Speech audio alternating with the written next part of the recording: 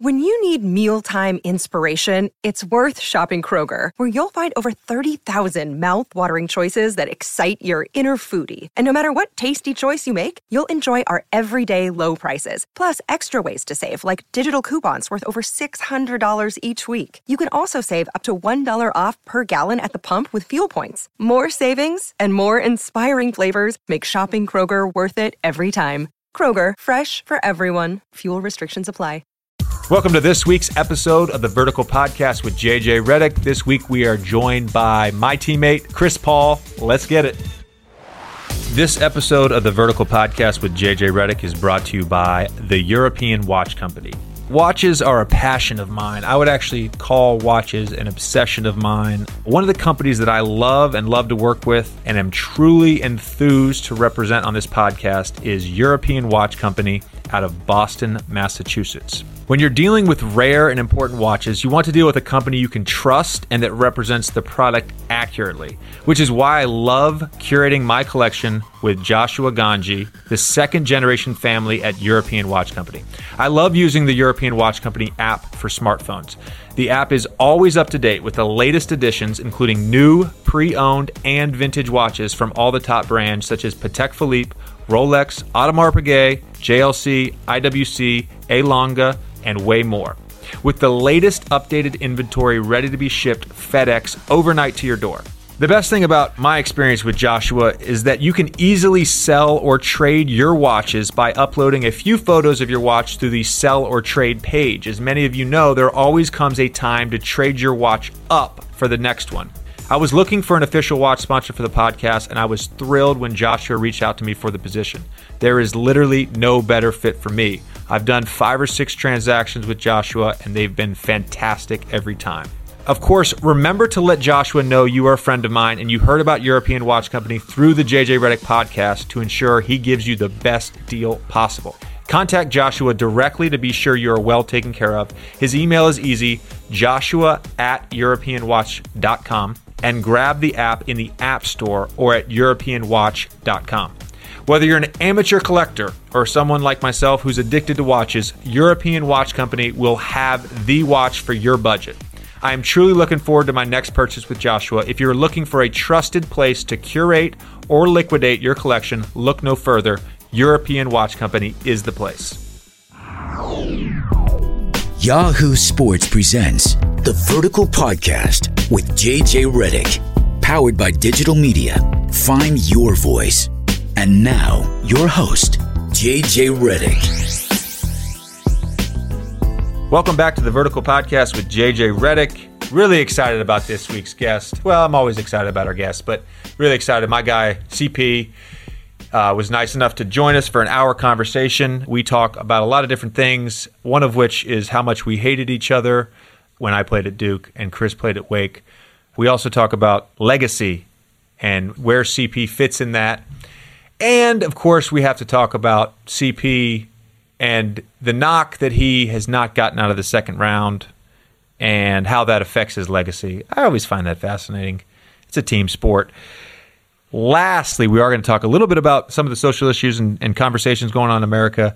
Again, this is the third week in a row we've talked about that, but it is part of the national conversation right now. And CP3, of course, given his leadership with the Players Association and the fact that he's from North Carolina, where there are protests going on right now, I think offers a very pertinent perspective on things. Before we get to CP, I just want to say one more thing. I don't know if this is conveyed in the conversation, but I really did not like Chris. I did not like Chris. There's one story that I didn't tell when Chris and I had this conversation, and that story is, I don't know what year this was, but it was maybe 2008, 2009, 2010, somewhere around there. And it was at a USA basketball mini camp. And Chris Collins, who I've had on the podcast, Northwestern head coach and my assistant coach at Duke, he was helping Coach K as sort of like a workout guy with the USA basketball guys. And so he was working out the guards. And CP and him were jabbing back and forth playfully about Duke and Wake Forest. And I don't know, I guess my name came up and CP3 said, "Tell JJ he's a bum." And he didn't mean it in like a funny sort of tongue-in-cheek way. Like he meant it literally. And for some reason, given our history, like that really bothered me. And when I first signed with LA, I wasn't sure how our relationship was going to be because of the history and because, we're both wired a certain way. And CP and I hit it off immediately. It's crazy to say this because I know I've said this 4 or 5 times now on this podcast, but the friendships that I've made in LA with my Clippers teammates are literally lifelong friendships. And I'm so fortunate to have a friend like Chris. And I've said that about a few guys, Blake and DJ and Jamal. And I think everybody saw, last week with Matt, how much I respect him and enjoy him. So just very fortunate to have had great teammates here in LA, and CP3 is one of them. Let's get to my conversation with Chris. All right, we are now joined by my teammate, once again, another one of my teammates on the show, guy I've wanted to have on for a while, Chris Paul, CP3, a.k.a. the Point God. Chris, thanks for coming on the show. No problem, Bubs. Thanks for having me. Do you feel like this is long overdue? It definitely is. For me, being as, I moved, so I get this nice ride into the facility now. Your hour-and-a-half ride from Calabasas. I've listened to just about every podcast you have. Well, I appreciate you listening, man. This is something that I've looked forward to for a while. There's a lot of good stuff that I want to touch on with you today. But I think it's important we start at the beginning. The beginning of our relationship. And you and I, our relationship would go back to AAU. Yeah. Boo Williams tournament? Yeah. There wasn't a relationship. I was just a young fan watching you and John Gilchrist play against Jay Gray. You was playing against Justin. Yeah. Charlotte Royals. Yeah.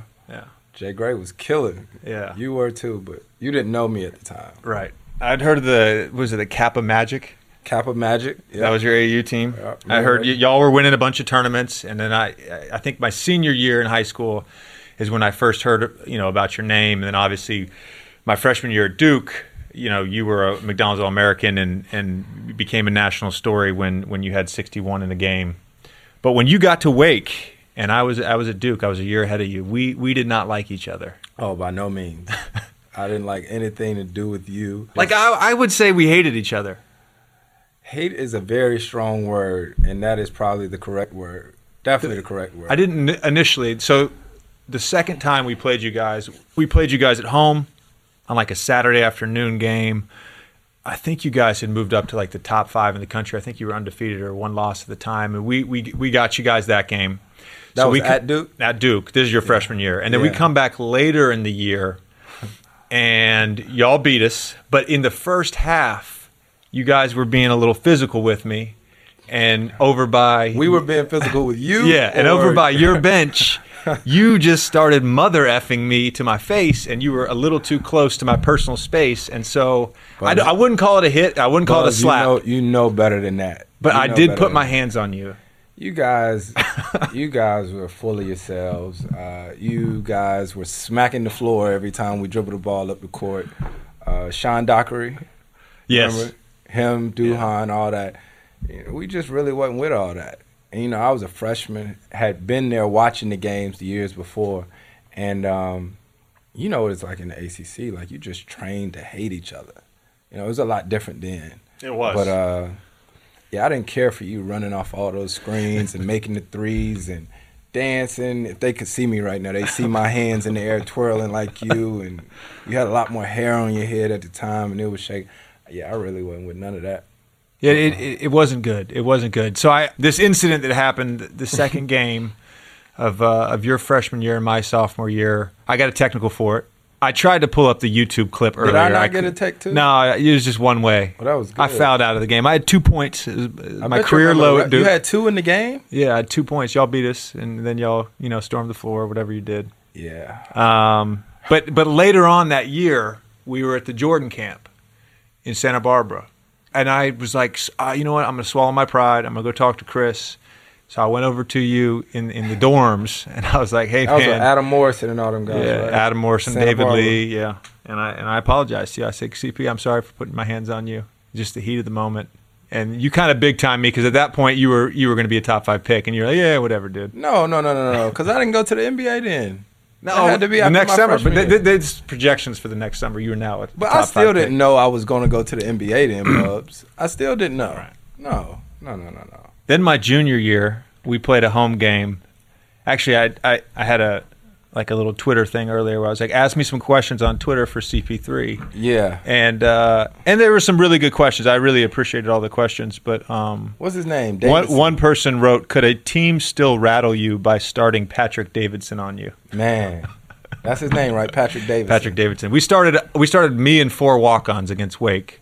I'm glad my junior year. I'm glad we finally got a chance to have that conversation because, Coach K being the coach that he is, and I love Coach now, but that right there was all bad.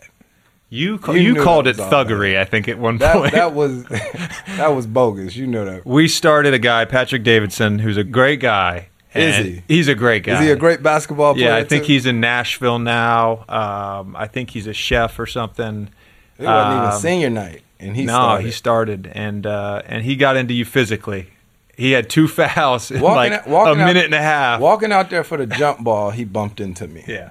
You know what I mean? Yeah. We had a specific strategy for that game. The thing I remember most about that game, and I definitely, I used to be on one, definitely. Yeah. Still am at times, but it was really bad then. But the thing that I remember the most is how many minutes did he play? Did he even play a minute? A minute and a half. Who roughly. Knows? He just came in to foul me and do all the nonsense. Pressure you full court. Yeah, all that good stuff. When he came out of the game, it was like you guys had won a national championship. Yeah. He got a hug from Coach. I think he hugged everyone. He got a standing ovation. He got a standing ovation. Yeah. And I was just like, man, you would think Duke is above this.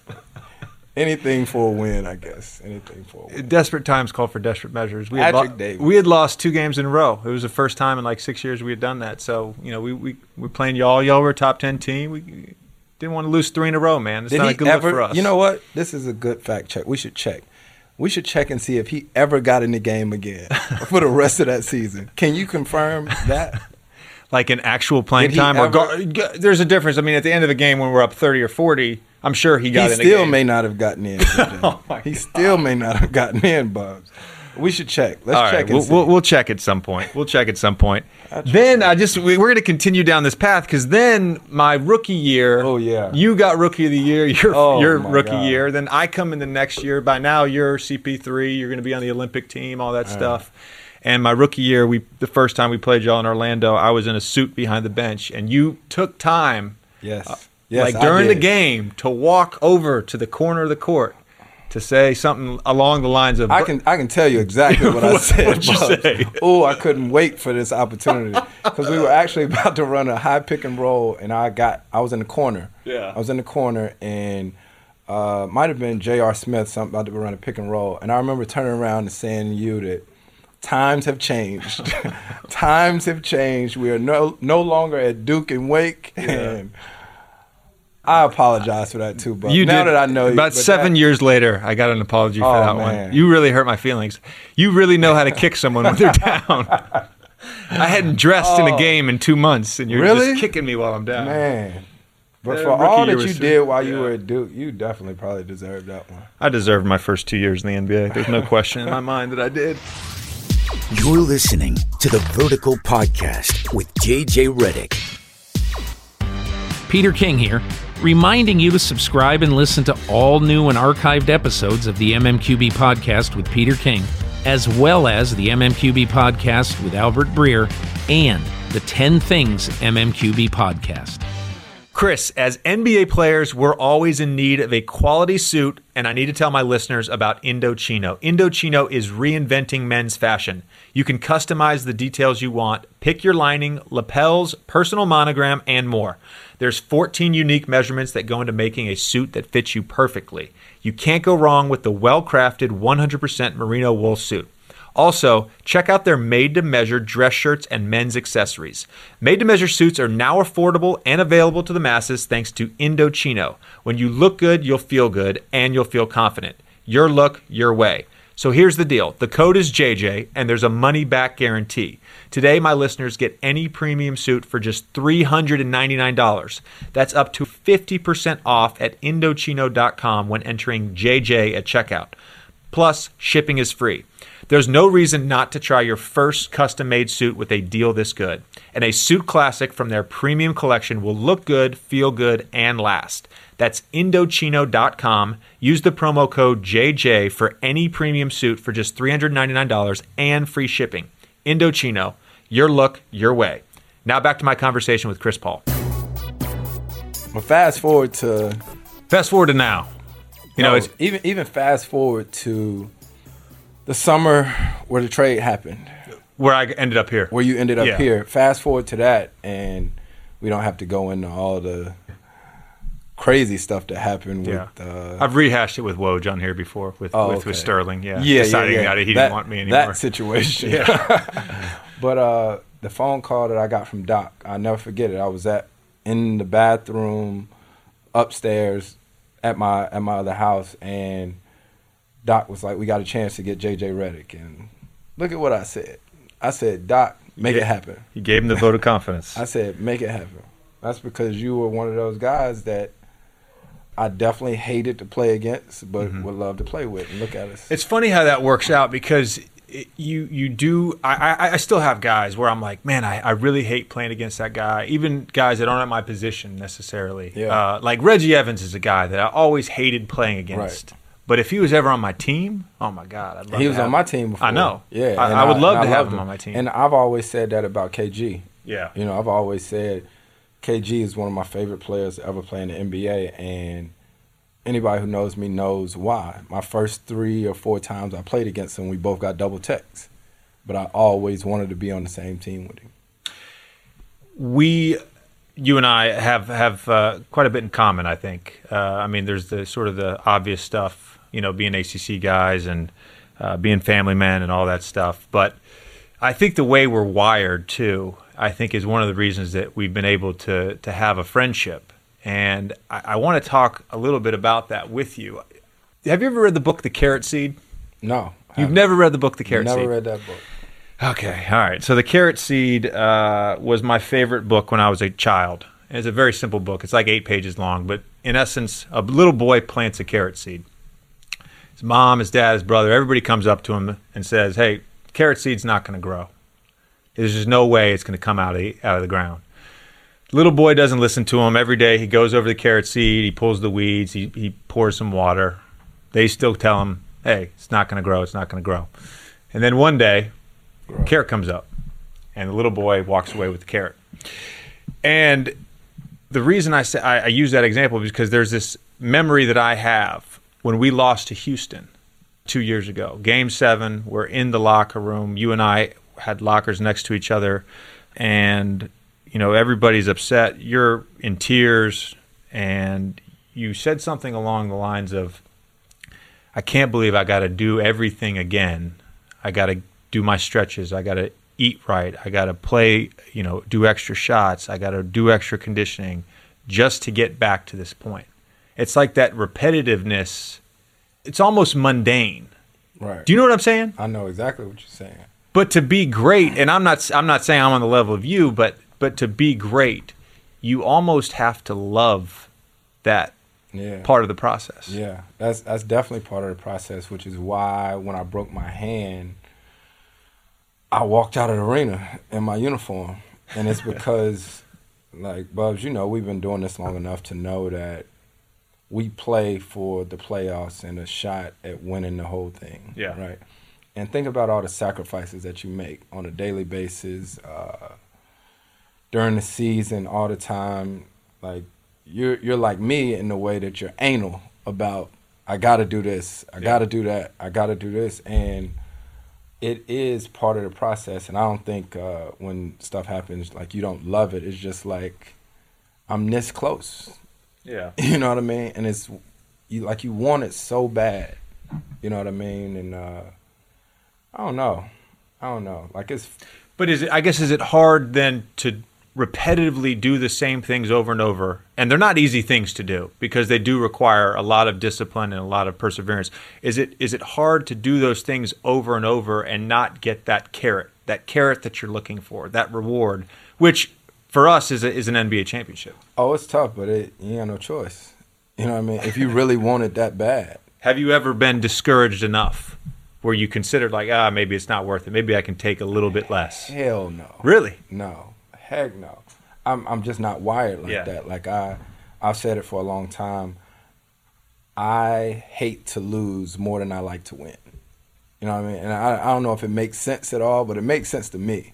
Like some people win and like they celebrate. They be like, heck yeah, I won. But for me, I just hate to lose. I think there's if you are a winner, I think there's a normalcy to winning. Yeah. And I think that's why you hate losing so much, is because there's an unsettling feeling that you have.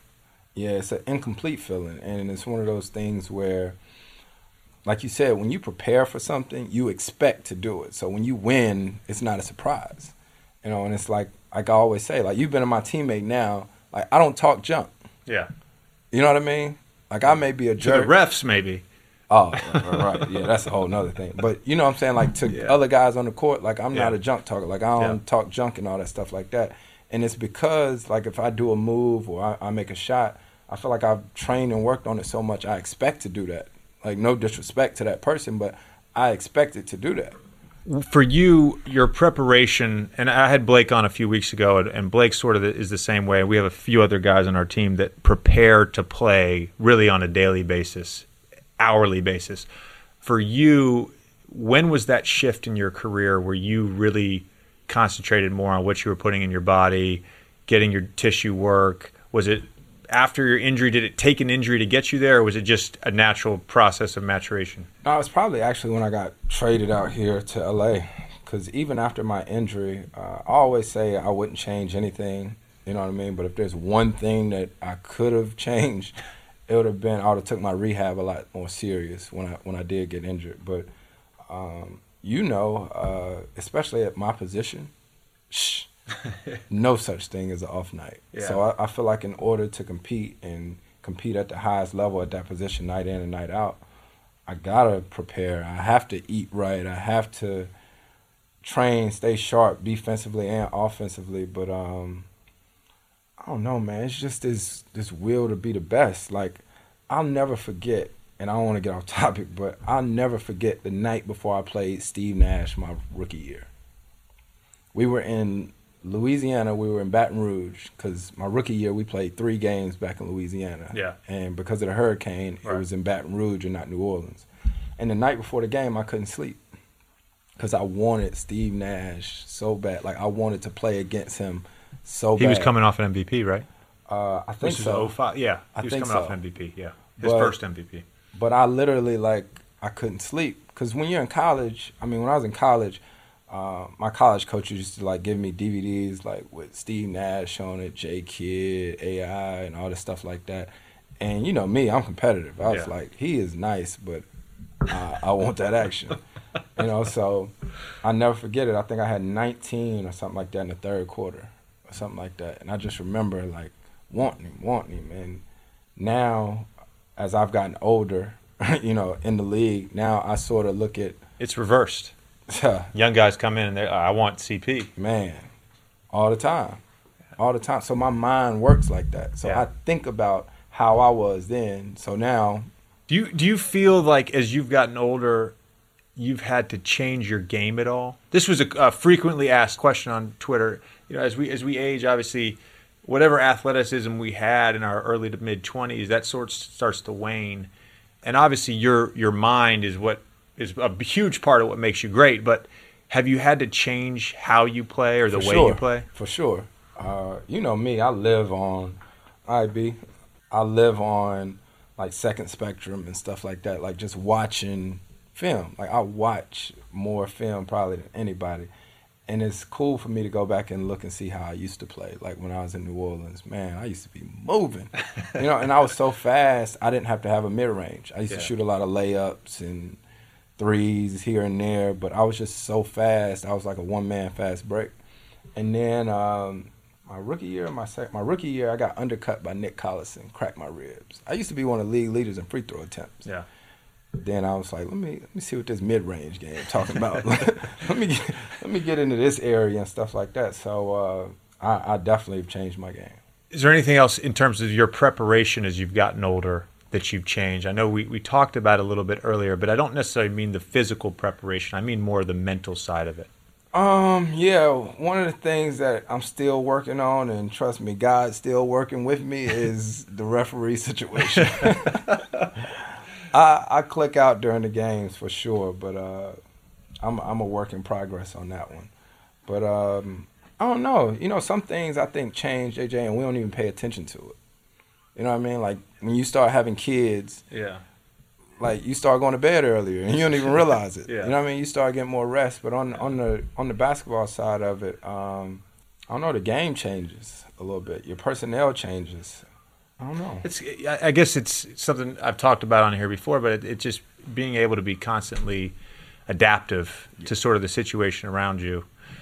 Which is interesting that you would say that, because I think from my experience, most of the really great players sort of make everyone adapt to them, if that makes sense. Yeah. And probably don't do as much adapting. But you're saying you actually do sort of adapt based on the team. Because I'm just, from my perspective, and I talked with Maverick Carter this summer about this, about sort of what makes you and LeBron great. And you can talk about the physical stuff, obviously, but what makes you guys great is that you're so smart, and the way you think about the game and the way you see the game and the way you make adjustments within the game, that is part of your greatness. Yeah, but what I think for me is when I got with you, I never played with a player like you.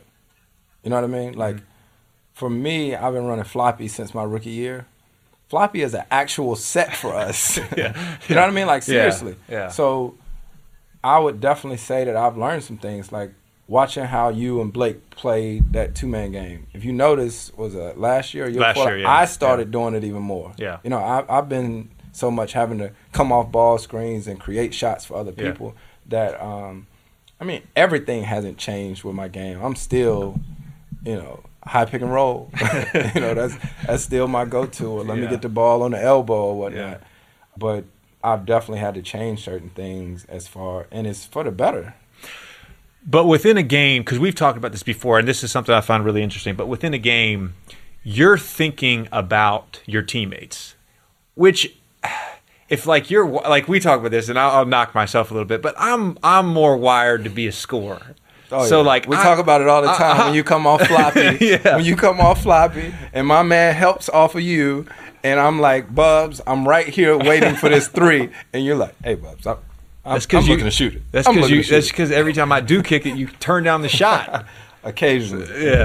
No, but I'll shoot it this year. But I'm wired I'm wired to be a scorer, and so like, you know, my mindset during the game is like I'm constantly hunting shots. Now that doesn't mean I'm going to make the wrong play, or if I come off a floppy action and they hedge with the big, yes, I'm going to dump it down to DJ or Blake. But my mindset is that. And obviously, I'm worried about what the team's doing, you know, what's going on in the game, in the course of the game. Like, you're thinking about all those things. You have to manage all those things. But it just seems to me like you're managing a lot of people as well within the game. Like, you've said to me before, like, you'll pull me over. I'll have, let's say, 8 quick points in the first quarter. You'll pull me over and be like, hey, yo, let's try to get BG going. I mean, that's something that's crossing your mind many times throughout a game.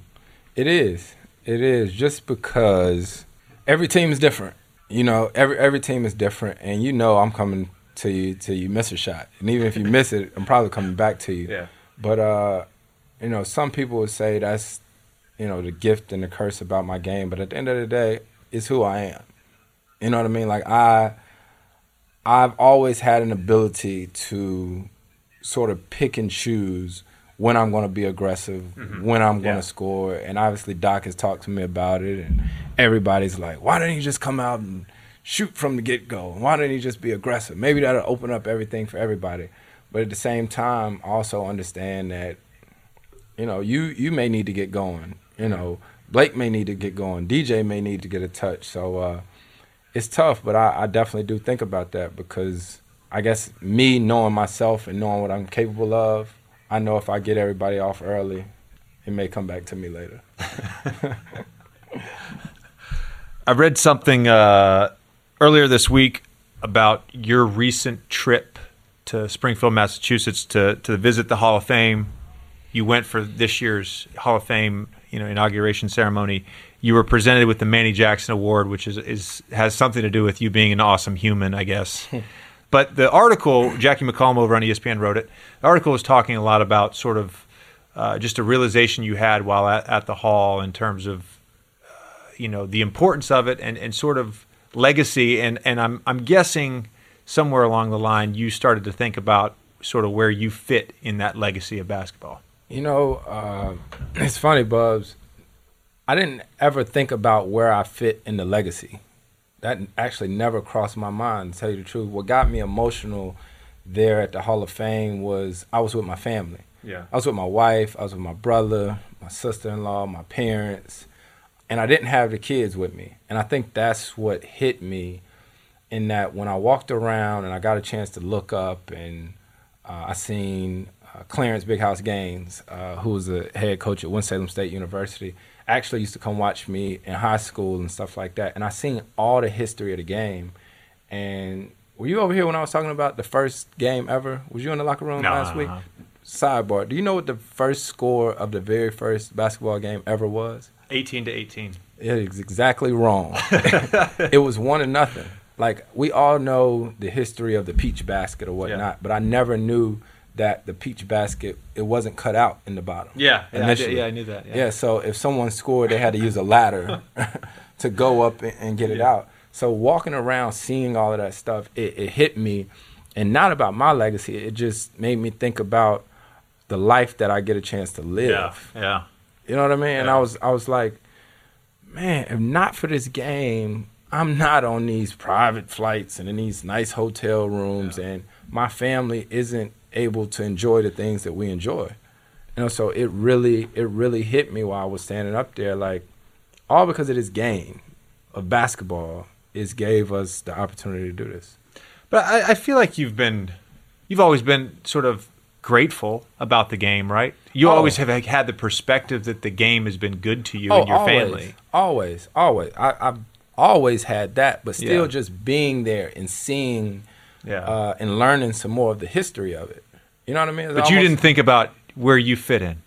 No, not one time. Not one time. I think I was excited about like being there with AI. You know what I mean? And even Yao and Shaq. Yeah. But obviously more so AI, because I got a chance to know him really well. And like as a kid, man, I had braids one time. I bet you didn't know that, did you? I had braids when I was in high school, man. It's because of AI. Like I think I've actually seen a photo. Like I always say, man, people don't realize Michael Jordan is Michael Jordan, and all the greats have paved the way. But AI may have impacted the game, more than anybody. When I talk about the culture, you got a sleeve, Bubs. I know. It's crazy. I had that thought the other day. I literally had that thought the other day. I was looking at something, and somebody sent me, like, the Sports Illustrated had, like, the book of basketball they released a few years ago. Yeah. And I was looking through it the other day, and I was in the 90s, and I was looking through, and I was like, man, no one had tattoos. And then you turn to 2000, and you start seeing more and more guys with tattoos. And then you get, I can't remember, the last year of the book was like 2007 or 2008. Right. By that time, nearly everybody in the NBA has tattoos. AI was the guy. And I thought to myself, I probably wouldn't have a sleeve if it wasn't for AI. You're a product of Allen Iverson. But no, it's for real. And I always say I'm the emotional one. Everybody in my family knows it. So even when I start thinking about my family and all that stuff like that, I can get emotional. So being there and being there with my family and thinking about all us being together and thinking, in all actuality, the sole purpose of all of us getting a chance is this game. So at no point in time did you think to yourself, hey, you know what, I'm gonna be here someday. I'm gonna be here for my own inauguration someday. I still got a lot of work to do, and I'm dead serious. I would tell you. No, I know that. I know the way you're wired, but you didn't think. No, I didn't. I didn't think about it. Really? I didn't think about it while I was there until you just said that. I just thought to myself, like, damn, why didn't I think about that? But I was more so like thinking about my kids need to see this because. Well, I know the way you are, because I talk about Jamal all the time on this podcast being like obsessed with basketball and basketball being his drug, but I would put you sort of in the same category as Jamal, because not in the same way you're not going to go play pickup 365 days a week at the local Y, but you are basketball obsessed. Basketball is such a big part of your life. So I could see where, just being in that atmosphere and seeing sort of the history of the game and putting everything in context would be an overwhelming experience. Yeah. So the first thing that I did while I was there, after I was going, I sent on a group text to a few of my boys and was like, "Yo, have y'all been here?" I sent them a text. I was like, "Have y'all been to this Basketball Hall of Fame?" Because I was like, "You gotta come see it." So, do you think about your legacy at all? Have you begun to start to think about that and where you fit in amongst the great players, the great point guards? At times I do. At times I. Because you're competitive. If I say I don't, because I'm crazy competitive. Yeah. But for me, I got a one-track mind. Yeah. And you already know what that is. That's here and now. That's here and now. Yeah. Like, I got a one-track mind, and that's to win a championship. Like, that's all I think about. Like, my wife, you can ask Jada, like, I'll be sitting at the house, like, just sitting there, and she'll be like, "What you thinking about?" And she already know. Yeah. She already know. And it's going to sound crazy, and yes, I'd be so happy to have achieved that, but I would love to do it for our team and everybody that'll be involved. But even more so than me, and you know how I am about my family. Yeah. I want to win so bad for them. Yeah. No, like for real. Yeah. Like my family's so down for me. Like my mom, my dad, my wife, my brother. And when I think about the process, I don't think about just me. You know what I mean? I think about everybody that's along for the ride. Like my chef, Song, whether it's Courtney, Candace, Carmen, all these different people.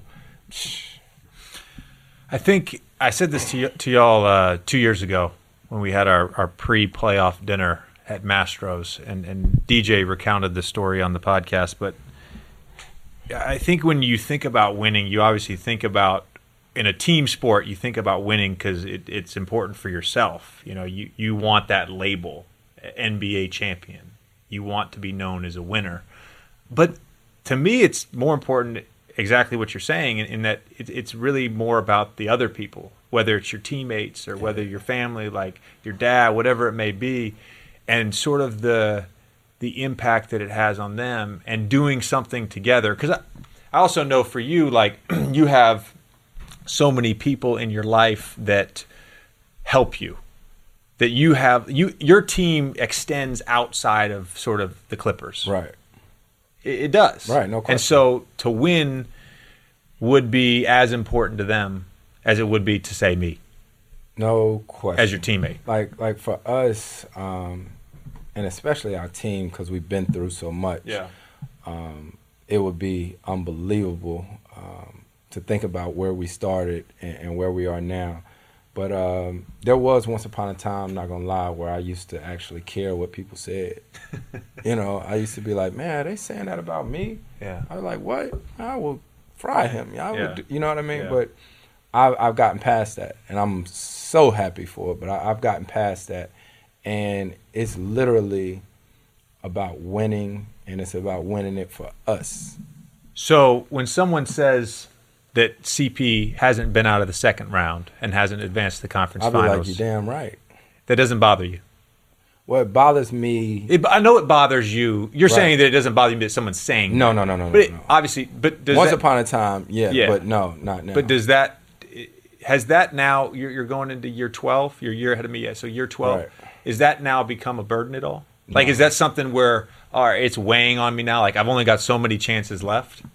That's not to get out of the second round. That's not weighing on me. It's just the simple fact that, because my thing is like, do you get past the second round and be like, whew, that's it, that's it. Now I get labeled a conference finals. Right. Like for me is to win a championship. Yeah. Like I feel like I've been able to do the All-Star thing, the first teams and all that stuff like that. Like I want to win a championship. Like I want that feeling. Like, you know, we pay attention. Like we see what it's like, and it's a little sickening every summer to watch other people celebrate. It's sickening. It's hard to watch. It's hard to watch. Bubs, you have no clue. Yeah, it's hard to watch. You have no clue. But at the end of the day, I'm not gonna stop working. I'm not gonna stop working and trying to get there. And the other thing too is I always think about one of our first workouts together. We were here at the facility and we was running sixes. Mm-hmm. You remember we was running sixes, and it was when we still had a quote unquote conditioning test, and we would run sixes. So for the listeners, a six is 6 lengths of the court.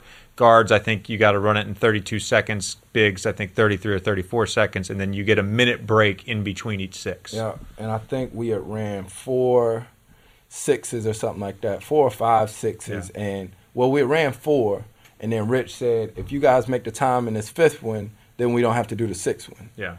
And we made the 5th one, and I never forget you being right there saying, no, we're going to run another one. It was like, no shortcuts. Yeah. I never forget it. Like you said, no shortcuts.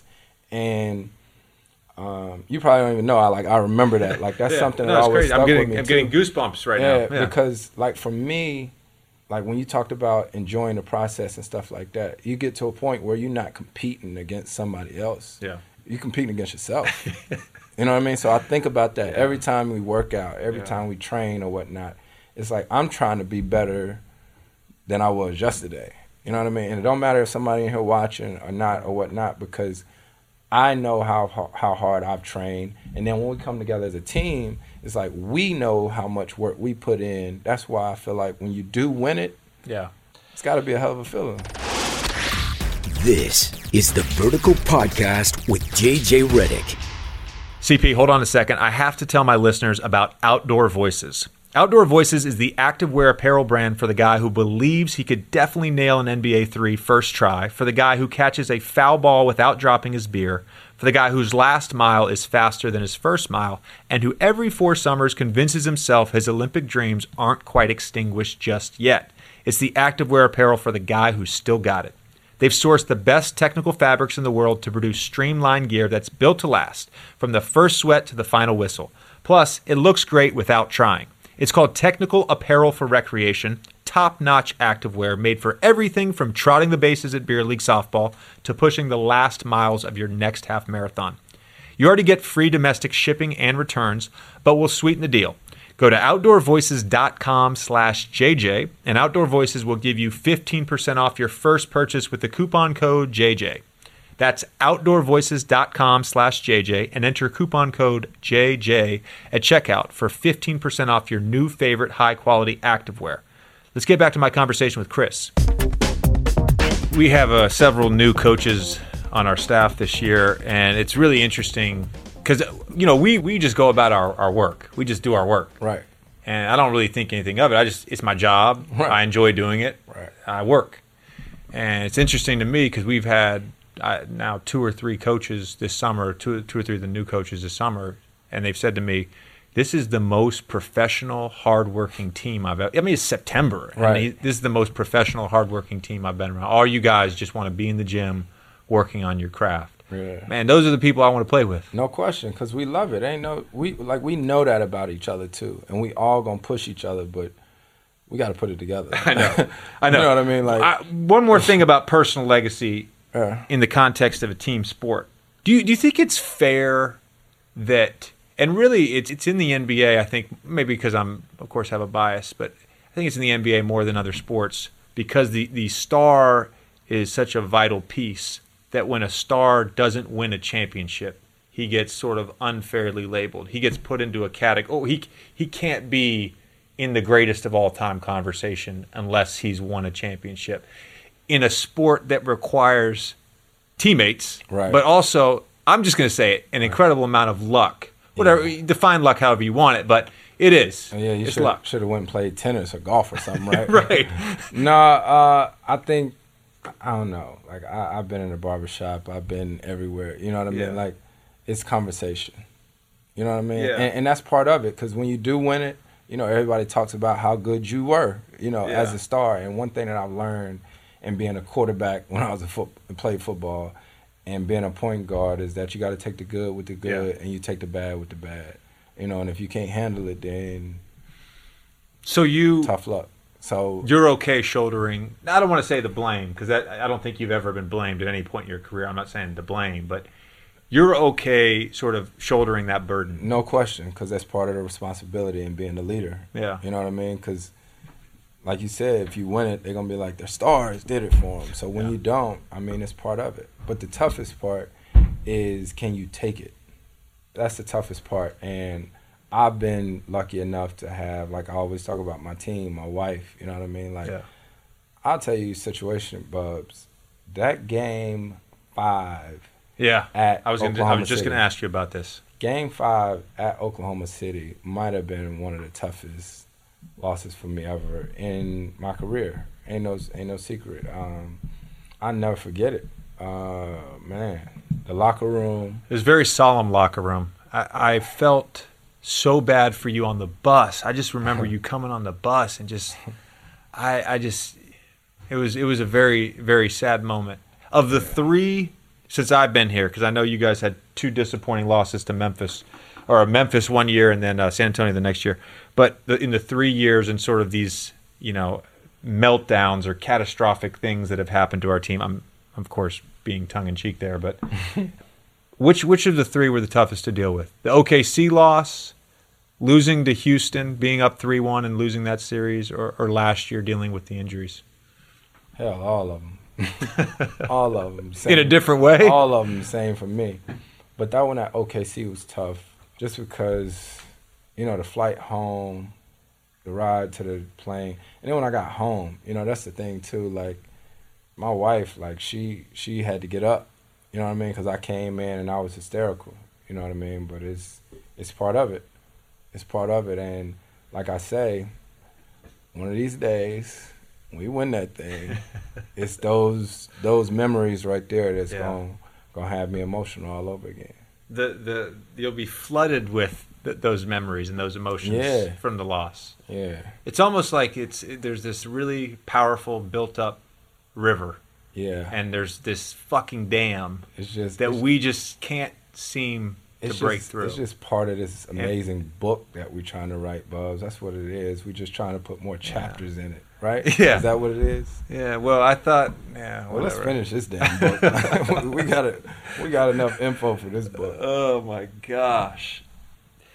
I was at this conference in Napa this year, and I had a chance to sit next to Lloyd Blankfein, who's the CEO of Goldman Sachs. Right.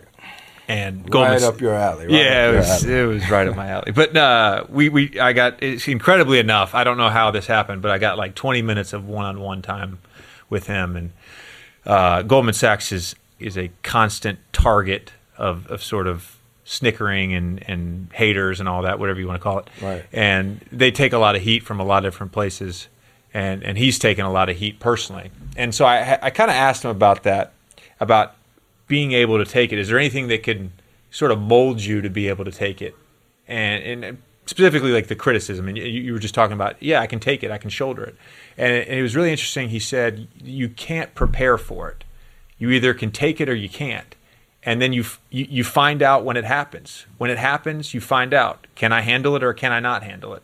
And obviously he can handle it and you can handle it and I think I can handle it. But a lot of people can't handle it.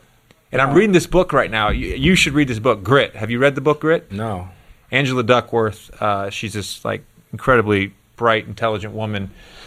She's a MacArthur fellow, but she's a psychologist who did all these studies on sort of how people become successful. And her theory is that it's grit is sort of the most important determining factor of success, and it's perseverance and passion. And so passion, sort of the mundane actions that we do repetitively over and over again, being in the gym, shooting shot after shot after shot. And then the second part of that is the perseverance part, is where a lot of people, when they fail, they give up, or they don't do it as they don't prepare as well the next time. I completely agree. And, for me, like I always say, it's the mental toughness aspect of it. Half the drills that I do when I'm out there shooting, just like that 5, 4, 3, 2, it's the mental toughness aspect of it. And for me, I think damn near everything is mental. I used to tell you that about like something would be hurting and they'd be like, here, take this or whatnot. And I'd be like, oh, that's a placebo. It's just all in your mind. So I completely agree. And then, the other side of it too, and I know I keep on saying this, but it's also the people around you, Bubs. You know what I mean? Like if something happens, right, and something happened means something disappointing happens. Yeah, if something disappointing happens, yeah. like a setback or something like that, or if you don't play well, or somebody's saying you're not good or something like that, and you always got people around you who's like, man, hell with them. You know what I'm saying? Like, dang, you know what I'm saying? You got yes men or people like that that's just always going to tell you what you want to hear, then you going to be like that. You know what I mean? Yeah. Like, seriously, like, that's what I can say about my brother, like my older brother. Like, if I have a bad game, guess what? He going to tell me. Yeah. You know, and guess who else going to tell me? Lil Chris. Yeah, he going to tell me, but. Is your first thought when you have a bad game, is it me, or is it how do I deflect this somehow? If I have a bad No, but I'm serious because I think a lot of I've played with guys who are really good, who their first instinct is always to deflect and say, the coach did this, or this guy should have made this shot. No, that's definitely not, and that's one of the things when you gotta like be if you can take it. Yeah, if you can take it, because Bubs, like when you're the leader or something like that, sometimes it might not be your fault, but you got to take it. Right. You know what I mean? So you gotta be able to do that. And then my first thought, first of all, in a bad game is, did we win or did we lose? You know? Because sometimes, like, if you're okay with having a good game and y'all losing, then you're a loser. You're a loser. And that happens in our league. Am I right? Yeah. Some people okay with dropping 30 or 40 and losing. There's some, I really believe there's some guys that are okay being on bad teams year after year as long as they can play their game and put up their numbers. Yeah, I ain't with it. I'm not with it. I'm not, like, if you go out and get 30 and I have 8 and we win, I'm cool. Yeah. But it's just, it's a different mindset too, because I don't know, when you've been in the league long enough and you don't know what it's like to win a championship and you haven't won, it's by any means necessary. Yeah. It's by any means necessary. Willing to try anything. You're listening to the Vertical Podcast with JJ Redick.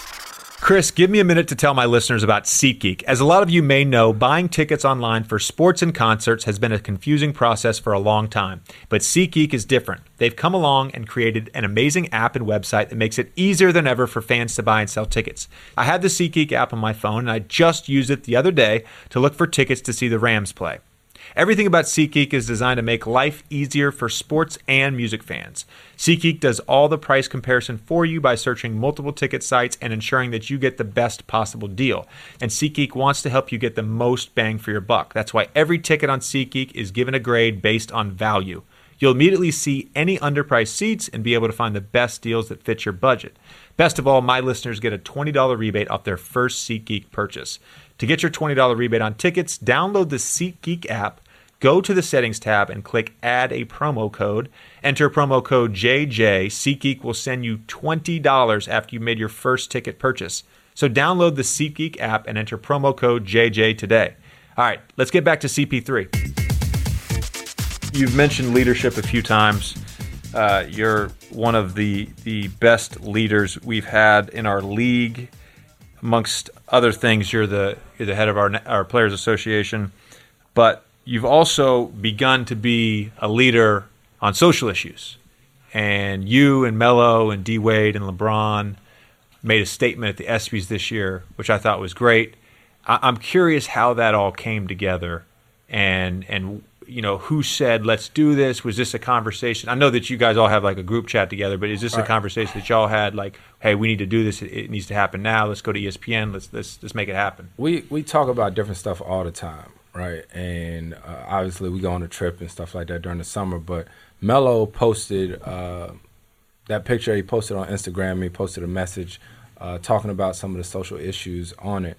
And in our group chat, we started talking. It might have been Braun. I can't remember, but we talked about the ESPYs and saw it as a platform, saw it as an opportunity to do this. And we got on a conference call, talked about it, talked about the different things that each one of us wanted to say. Because when you're doing something like that, you don't want to all talk and say the same thing. So, ESPN allowed us to use that platform, and we did it. And I think the biggest thing for us was all about starting a conversation. Yeah. Starting a conversation, bringing awareness to it. And the part that blew my mind the most was that me and my wife went to the ESPYs. Our kids were home with the sitter. And I never forget, like, sitting there at the ESPYs, and Malindsay sent me and Jada a picture of little Chris watching it. Yeah. I actually posted it. You posted it, yeah. I posted it, and I got goosebumps because, my kids could have been at home, watching Umi Zoomy Toy Store, something like that. I don't know. They could have been watching Blazing the Monster Machines. Yeah. But to know that he sat there and watched that was pretty cool. But crazy, all these different things that's happening. Yeah. So there's obviously a platform for us to sort of have our voices be heard. There's, of course, the people that say, athletes should just stick to sports and not say anything. There's also people that just hate athletes just for no reason. So that's a whole different thing. But I think if we're in this position to do good and we have that opportunity, we should take advantage of it. Right. The thing that I think I struggle with is, like, how do you go beyond the conversation? Do you know what I mean by that? I know exactly. Kaepernick is doing, I think, is great. You can argue all you want about whether it's disrespectful to the flag. I don't really care. I think it's irrelevant.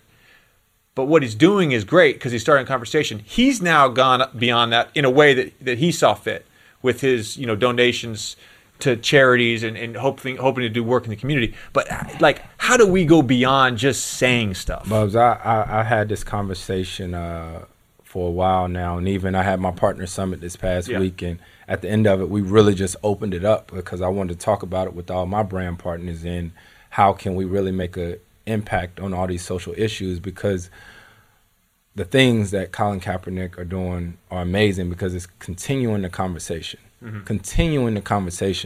But I told them, I said, in all honesty, I'm tired of talking about it. Like, we really have to start to try to make change. And I actually called a few close friends of mine and had some discussion with them. I actually talked to a former teammate of mine, David West. We had a long talk yesterday just talking about different ways to actually make change, because the conversation is good and well, but at the end of the day, what I personally think is that we don't have the right people in the conversations. Yeah, that's a great point. The other thing with the conversation is you and I can have a conversation. At the end of the conversation doesn't necessarily mean you agree with what I'm saying or vice versa. It doesn't necessarily change my opinion. And if I was born and I learned racism and that's how I grew up, and then you and I have a conversation that doesn't change, then the point of the conversation really didn't do anything. Yeah, and what has to change is what is happening. Right. You can't explain all of these shootings. You can't just say it's coincidence and all this stuff like that. Like the part that really stuck with me and hit home is how the bomber in New York, came out, unscathed. Right. But then you got a man here who's been shot and killed, and a lot of things that's happening right now. People want answers and stuff like that. Like this is going on in Charlotte, North Carolina. That's where my family is. Right. My family's there in North Carolina, but we have to protest peacefully wherever that is, no matter where it is. But change has to happen. And then the conversations that I've had, it has to start somewhere. It has to start somewhere. And for you having kids and me having kids, right now this is their normal. Yeah. Every day I wake up, me and my wife, we wake up to CNN, and every morning you don't know what you're going to see. And yeah, it's crazy now, but if this continues to happen, what do you think it's going to be like for our kids? Look into a country that has not as much history of racism, and you look into a country that maybe has better gun control laws, and you think about moving there. I'm being serious. No, I know. No, I'm being dead question. serious. So Chelsea and I have already talked about this. I mean, we're not in the serious planning phase of it, but it's something that you have to consider. I mean, our country is great. Don't get me wrong, and I think a lot of it is you can't say you're overreacting to what you're witnessing, because what you're witnessing, these videos are so disturbing. You're not overreacting. But in the context, our country still has good qualities. Let's not say America's terrible. Our country has problems. So we need to address those problems. I did an interview the other day, actually the day before this last incident happened. It may have been for Time magazine. They were asking me questions about why athletes are more comfortable speaking up now than they were before, and they were asking these questions, and why do people pay a lot more attention. From my own personal observation, guys are a lot more comfortable now and a lot more aware. Like in this world of social media and phones and Twitter and everything like that. Well, this is the thing that I thought about. Things like this have been happening for years. Yeah. But now we're all getting an opportunity to see it and form our own opinions. You know, it used to be this is what occurred, and someone may write something up, and this is what happened on paper, right? Like the Baton Rouge, let's say the Baton Rouge shooting that happened recently, right? There was one in Baton Rouge, right? That may not have made it out of Louisiana. Right. And 20 years ago, 30 years ago. And 20 years ago, what would have happened is the write-up would have been what we all thought happened. Mm-hmm. You know, he had this, he had that, or he didn't have this. But now we're getting an opportunity to see actual video of it. Yeah. You know, so when you see a guy standing there with nothing in his hand and all that stuff like that, now, you know, how do you expect people not to be upset and be mad? Because now you can't flip that story. I just want to say this. I've got a ton of respect for our military. I've got a ton of respect for law enforcement.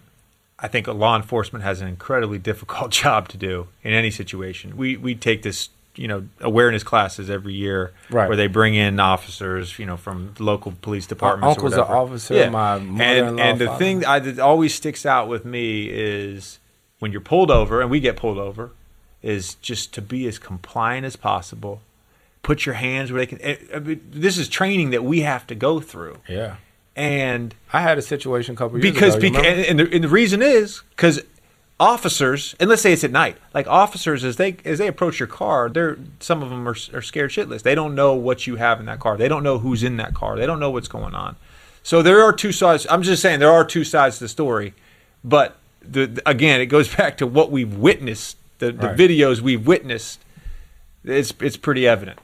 Yeah, like we all definitely have to do better, but you know, there may need to be more training and all that stuff like that. It's pretty easy to become an officer, and let's not say that, you know, all officers are bad, because like I said, I have family members who are officers, but at the same time, you know, like you're saying, they got to be prepared and stuff like that. When they like this, Bubs. I'm with you. Yeah. This has been a great conversation. I really appreciate the time. I'll see you tomorrow at the gym. All right? No problem. Thanks for having me. Finally. Right. This was long overdue. I'm glad we got to hash out our Duke Wake Forest days. Thanks for listening to this episode of the Vertical Podcast with JJ Redick. I'd really like to thank today's guest, Chris Paul. Remember to subscribe and listen to new and archived episodes wherever you listen to the podcast, and be sure to subscribe to the Vertical Podcast with Woj and the Vertical Podcast with Chris Mannix. You can find us on iTunes, Stitcher, TuneIn, Google Play, and you can now hear the Vertical Podcast Network every weekday at 3 p.m. Eastern on Sirius XM Satellite Radio, on Sirius Channel 214, XM Channel 203, and on the Sirius XM app on Channel 967. My podcast airs on Sirius XM every Monday and Thursday, the Vertical Podcast with Chris Mannix every Tuesday, and the Vertical Podcast with Woj every Wednesday and Friday. Like always, you can tweet me at JJ Redick for any questions and comments, and I'd really like to thank everyone who sent in comments for today's episode with Chris Paul. I'd also like to thank our sponsors, European Watch Company, Outdoor Voices, Indochino, and SeatGeek. Be sure to support them the way they support us here at the Vertical Podcast. I'll catch you next week. This has been a digital media production. Find your voice.